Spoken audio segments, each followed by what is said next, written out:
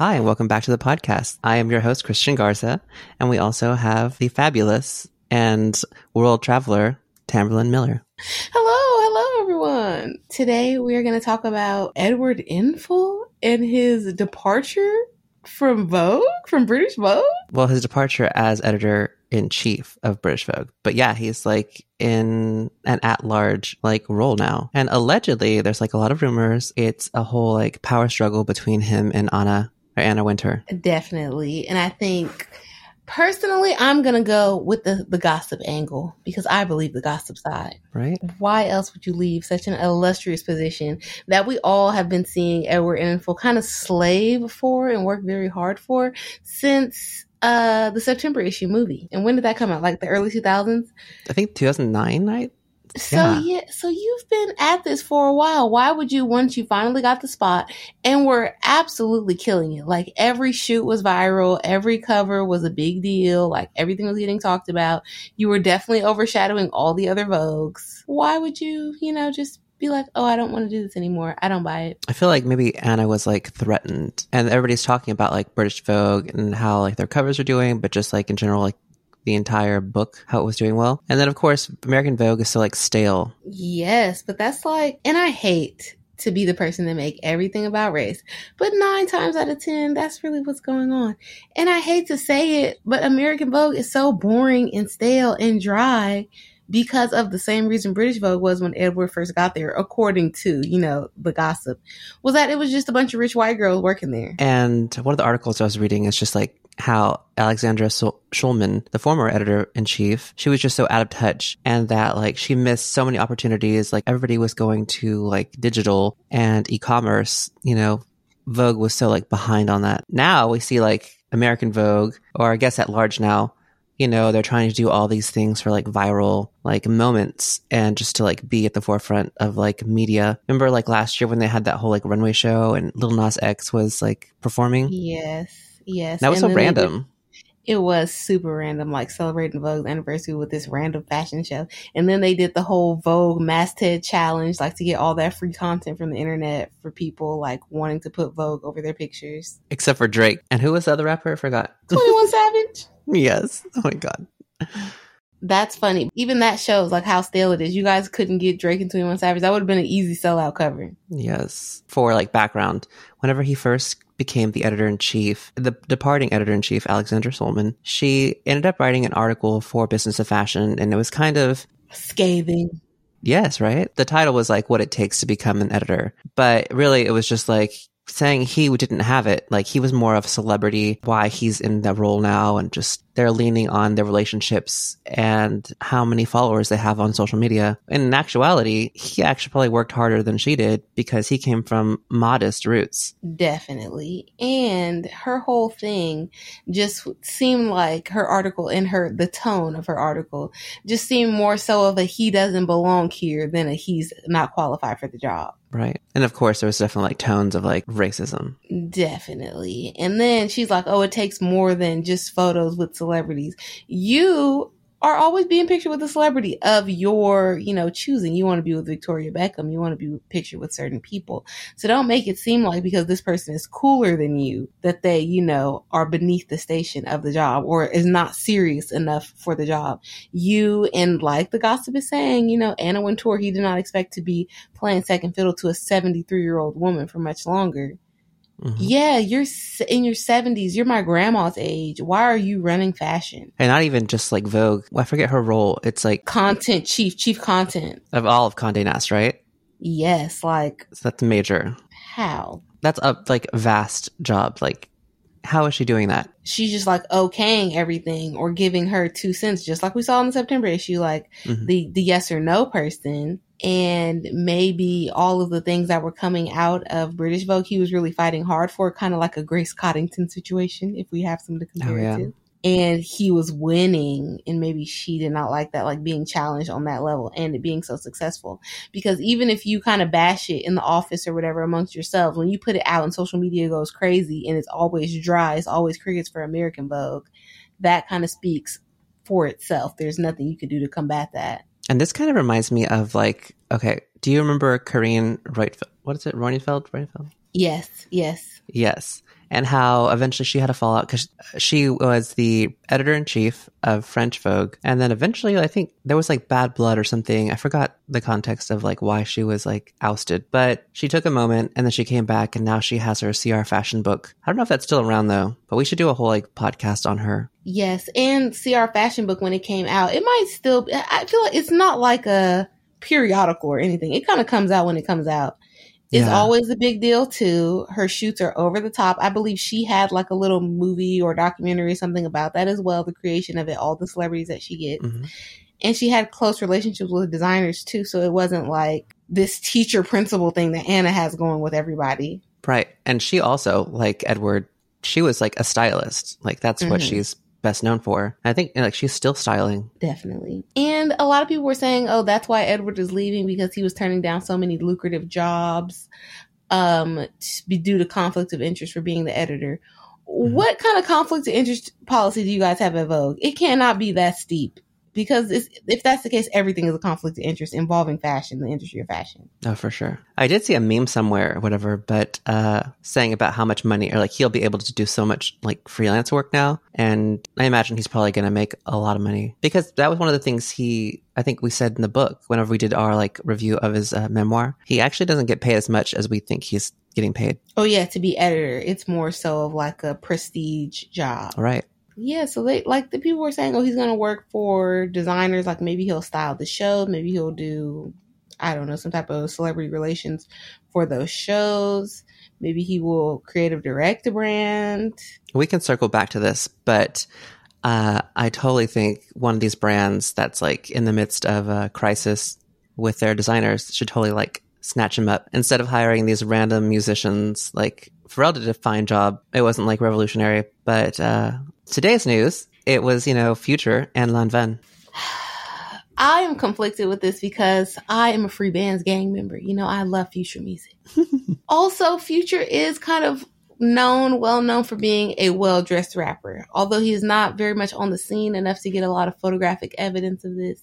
He is a man of a certain caliber of taste. However, I have never seen Future do anything artistic in that way. Like, I'm, like Kanye West, I'm styling all the girls that I date, like Rachel Zoe. You could tell they're Kanye's dolls, Kanye's angels. Or, yeah, like I've done some type of collaboration with another designer, even in a way that like other celebrities have done. Like recently Beyonce did with Balmain, or in the past Rihanna used to do different designer collaborations like Manolo Blahnik. We haven't even seen that just out the gate. You're going to do this capsule with Lanvin, and maybe this is part of their lab thing, and that's going to be the premise. They can just take a person and their taste and let it influence the people of the lab, like the atelier. Or what it's going to be. But right now, I don't know. I'm nervous because I was nervous about Pharrell as well. Right. But like with their lab thing, I think it was so nice how they were doing it. Like they were picking these like lesser known designers, and they weren't leaving their own brands, but they were coming to also like do this guest collaboration for that season. So it was helping both this smaller designer and the house like have a different perspective like every season. Yes. And again, due to Future's like popularity and all of that, of course this is going to drive business. Of course it's going to drive sales. But what, if anything, because like it doesn't have to be a whole career switch thing, but what for Future is a long-term plan game for this? Because like I'm barely starting to see you at Fashion Week. We saw you at the Burberry show. That was cool. But like you haven't been on the scene a lot as far as outside publicly, visibly, even as much as like an Offset who had his own collaboration with the line and had the show at Paris Fashion Week and all that. So are you going to be like a fashion man now on that level? Or is this just like a one-time thing they asked you and you're going to do it? And see, like, I don't really care for Future just because I don't know why I like care about Sierra so much, but I do. For how he treated Sierra. And she even talks about it in her song, I Bet. But she was one who introduced him to like, I'm sure like he was at Burberry previously. Yes, he was at fashion shows with Sierra. Because of Sierra. The reason he, was sitting front row. You're not wrong, Christian. That is hilarious. I don't know why I care about Sierra so much. I don't know why. I think she seems so like wholesome. And like she doesn't have crazy great vocals or anything, but she does the best with what she's got. She seems like a nice lady. She can dance. Yes. Nice lady. Okay, yeah, I agree. Future, just I feel like he has enough solid taste to do something, especially if it's menswear. But we'll see. On the Yeah, we'll topic see. of menswear, oh, maybe we don't want to go on a tangent, but we're gonna do a deep dive on Rougie from Rude and his shenanigans. That's going to come up. Not this one, right? Next one. Next one, but please stay tuned for that because we have to talk about that. So much has happened. So much has happened, but yeah, Edward. There's no way that he's just walking away from this. The prestige, the like they were saying, you know, he's basically calling him a fame whore, like going to the fancy parties and having that power to put somebody on the cover and all of that, which is a lot of clout in the entertainment industry. He's not just going to pass that up.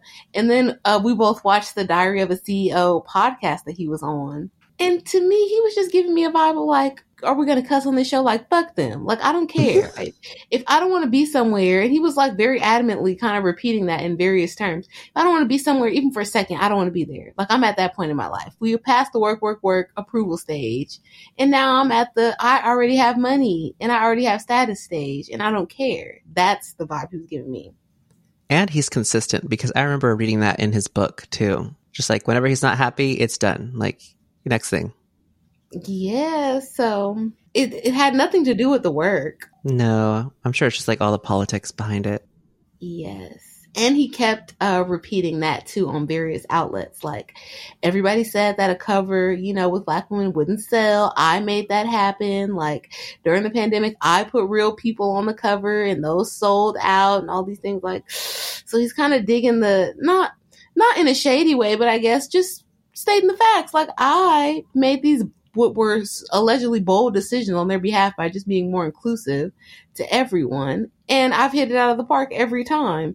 If you want to go back to your like stale way, just for the sake of, I don't know, white power, go ahead.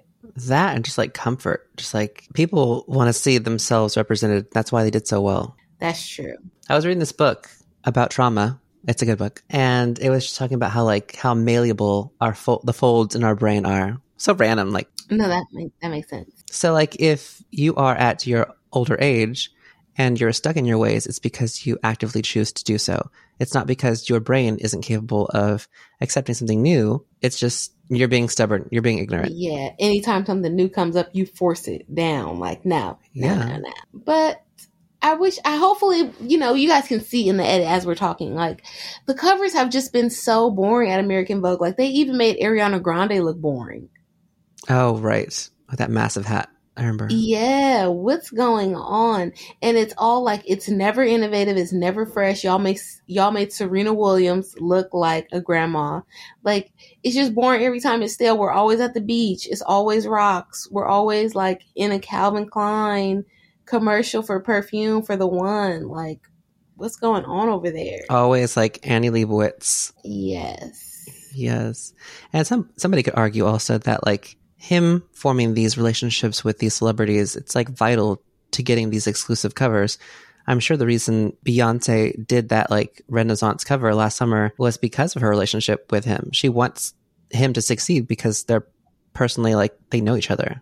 Definitely. And like getting pregnant Rihanna on the cover and different things like that. I'm sure all of that has to do with his personal relationship. Getting Naomi, he even said in the book, because he knows Naomi, because he knows Iman and Rihanna, he was able to pull off that cover. And just certain things which you would want. But I think people are so used to, and probably especially the people there, are used to Anna's cold, like scare everybody to death to get things done demeanor, that the idea that somebody can be friendly and their people are going to come because they like him also makes her look bad and feel bad. That's so weird. Like, people should be coming out of respect for, you know, whoever's in charge and the institution of Vogue. Like, people should just want to show up. It shouldn't be because, you know, it's their homeboy. Mm-hmm. I don't know, man. Seems like hate to me. So Schulman, the former editor of British Vogue, she was at the helm for 25 years. And of the 306 covers, only 11 of them featured women of color. And then it said that 6 of them were Naomi Campbell. I am not surprised. So the only Black person you know is Naomi Campbell. Yes. Oh, random tangent. But I was like being sassy in a work conversation, like in teams. And somebody, like a higher up person, I was joking about like Naomi Campbell, and then he said, oh, one of his like best friends or like buddies, like he dated Naomi Campbell at one point. Like I feel like he said the early 2000s, and I was like, who's your friend? And I can't believe I'm like this close to Naomi Campbell. Who's your friend? Was it Usher? No, it was like some random like rich white man. Okay, her type. Yes, I mean it's my type too. Put Saweetie over us. That's my type. That's my type. Hilarious. So who next is it going to be for British Vogue? Maybe that's already out. Oh, who is? Like nobody's cared. Everybody's talked about how like he's gone. Oh, they haven't, I guess, announced it right now. Because it just came out like the beginning of June that he's out as editor-in-chief. But if Anna is chief content officer, then it's her. Kind of. I feel like in an organizational chart, she would be above them. Yes, definitely. Wait, so how is she also editor-in-chief of American Vogue and content? I think so. That's weird. Yeah, Anna Wintour. Dame Anna Wintour. You were born in 1949 and you're in charge of fashion. You wear like tweed suits and stuff. You have the same haircut. Wow. She really wears the same exact outfit anyway. All the time. The same shift dress. What's going on? She has some dirt on somebody. There's something going on here. Yes, it's like Devil Wears Prada. There's no way.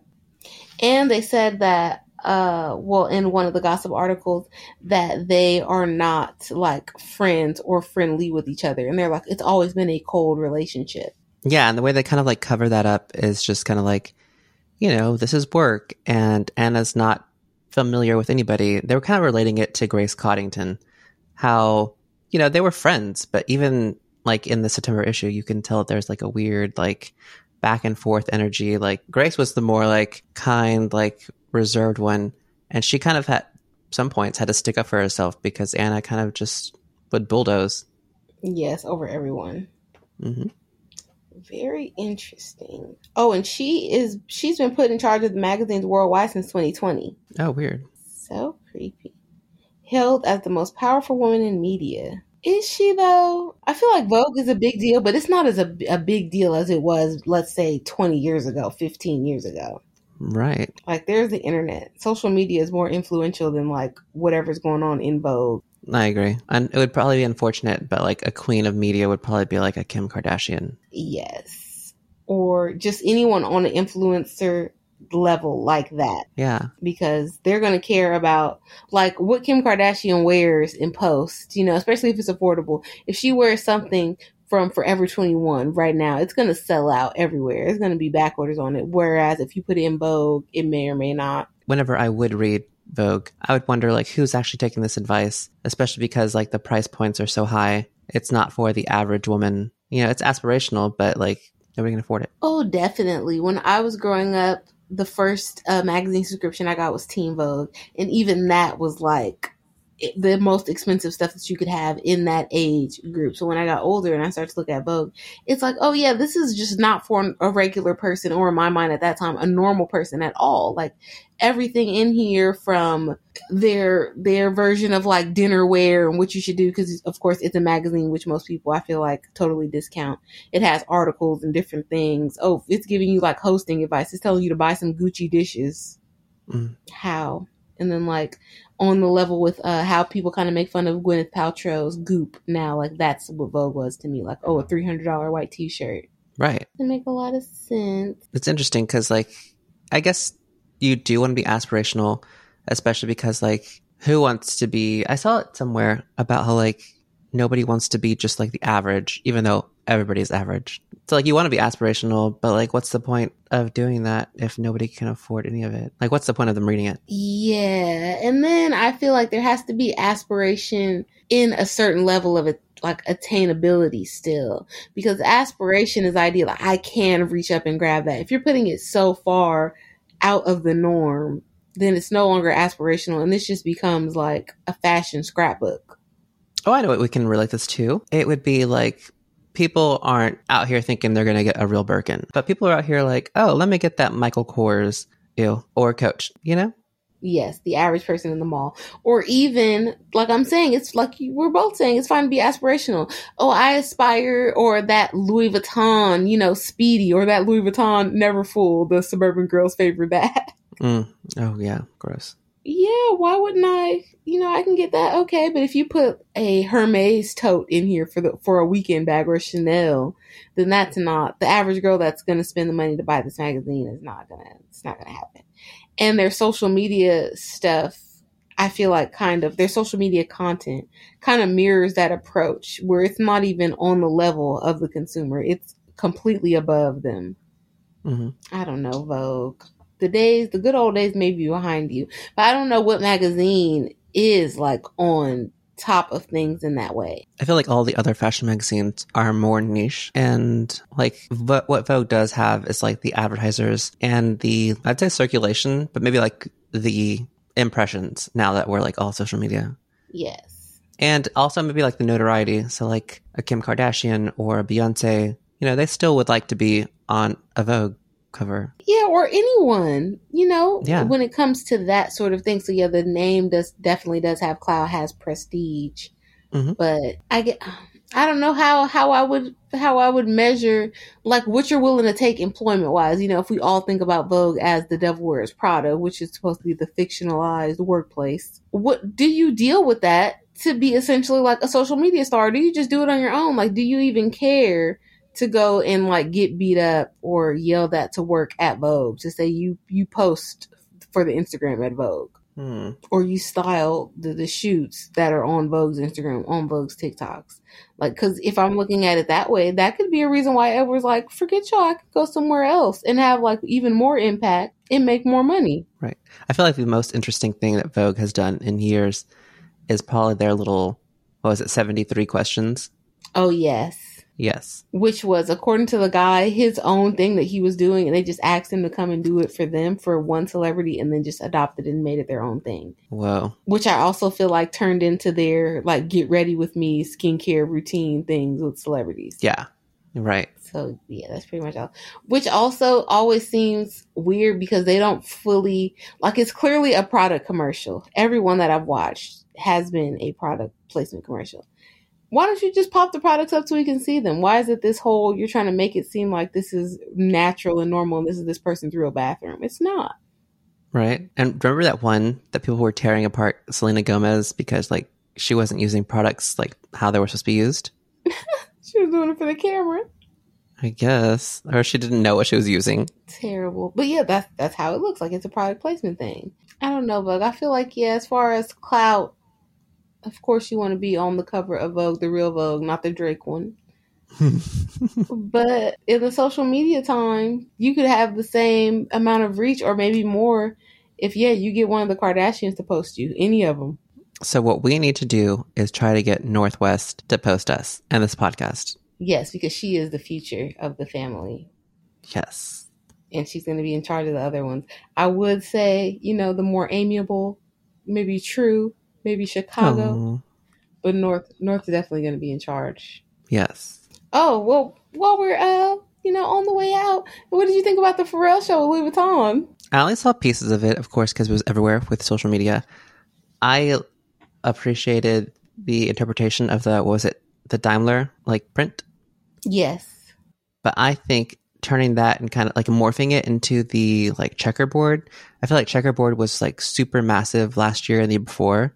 I feel like now it's kind of like, that's a tail end. I did like all the accessories, which was great. And I feel like all the clothes were just meh. Maybe because I was mostly looking at all the men's stuff. Oh, yeah. Was there women's? I feel like it was unisex. Some of the items like that mechanic suit that Rihanna was wearing.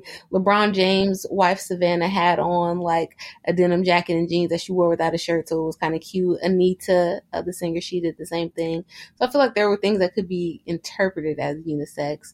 Definitely bringing the Logomania back strong. That's another thing. I feel like we're not there yet. Like circling back around to Logomania, especially right now with social media and the influence of that Succession or whatever it is. I've never seen it, but everybody's talking about quiet luxury.